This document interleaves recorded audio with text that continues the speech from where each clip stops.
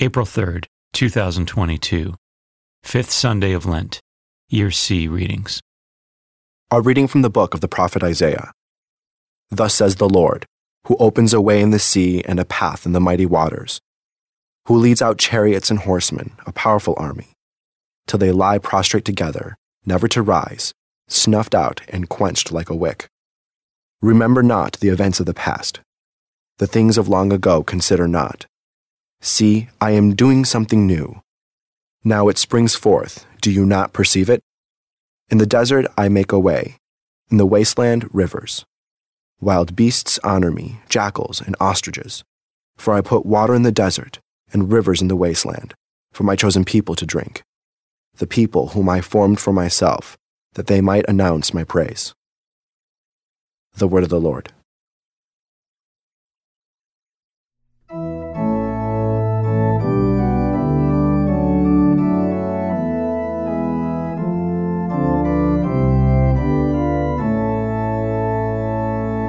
The Lord has done great things for us. We are filled with joy. The Lord has done great things for us. We are filled with joy. When the Lord brought back the captives of Zion, we were like men dreaming. Then our mouth was filled with laughter, and our tongue with rejoicing. The Lord has done great things for us. We are filled with joy.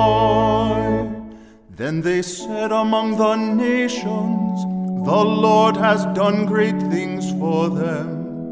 The Lord has done great things for us. We are glad indeed.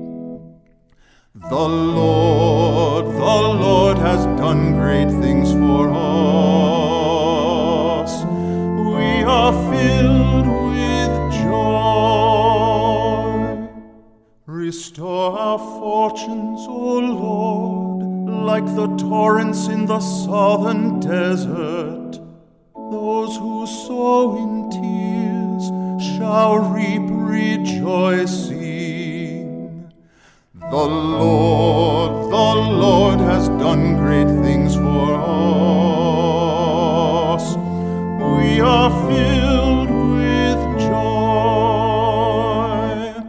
Although they go forth weeping, carrying seed to be sown, they shall come back rejoicing, carrying their sheaves.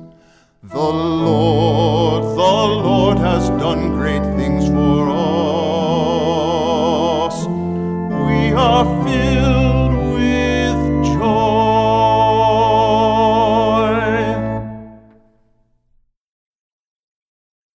A reading from the letter of St. Paul to the Philippians. Brothers and sisters, I consider everything as a loss, because of the supreme good of knowing Christ Jesus, my Lord. For his sake I have accepted the loss of all things, and I consider them so much rubbish, that I may gain Christ and be found in him, not having any righteousness of my own based on the law, but that which comes through faith in Christ, the righteousness from God, depending on faith to know him and the power of his resurrection, and the sharing of his sufferings by being conformed to his death, if somehow I may attain the resurrection from the dead. It is not that I have already taken hold of it, or have already attained perfect maturity, but I continue my pursuit in hope that I may possess it, since I have indeed been taken possession of by Christ Jesus. Brothers and sisters, I, for my part, do not consider myself to have taken possession. Just one thing, forgetting what lies behind, but straining forward to what lies ahead, I continue my pursuit toward the goal, the prize of God's upward calling in Christ Jesus. The word of the Lord. A reading from the Holy Gospel according to John. Jesus went to the Mount of Olives. But early in the morning, he arrived again in the temple area, and all the people started coming to him. And he sat down and taught them. Then the scribes and the Pharisees brought a woman who had been caught in adultery, and made her stand in the middle. They said to him, "Teacher, this woman was caught in the very act of committing adultery. Now, in the law, Moses commanded us to stone such women. So, what do you say?" They said this to test him, so that they could have some charge to bring against him. Jesus bent down and began to write on the ground with his finger. But when they continued asking him, he straightened up and said to them, "Let the one among you who is without sin be the first to throw a stone at her." Again, he bent down and wrote on the ground. And in response, they went away, one by one, beginning with the elders. So he was left alone with the woman before him.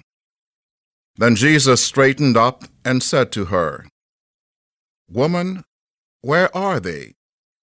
Has no one condemned you?" She replied, "No one, sir." Then Jesus said, "Neither do I condemn you. Go, and from now on, do not sin anymore." The Gospel of the Lord.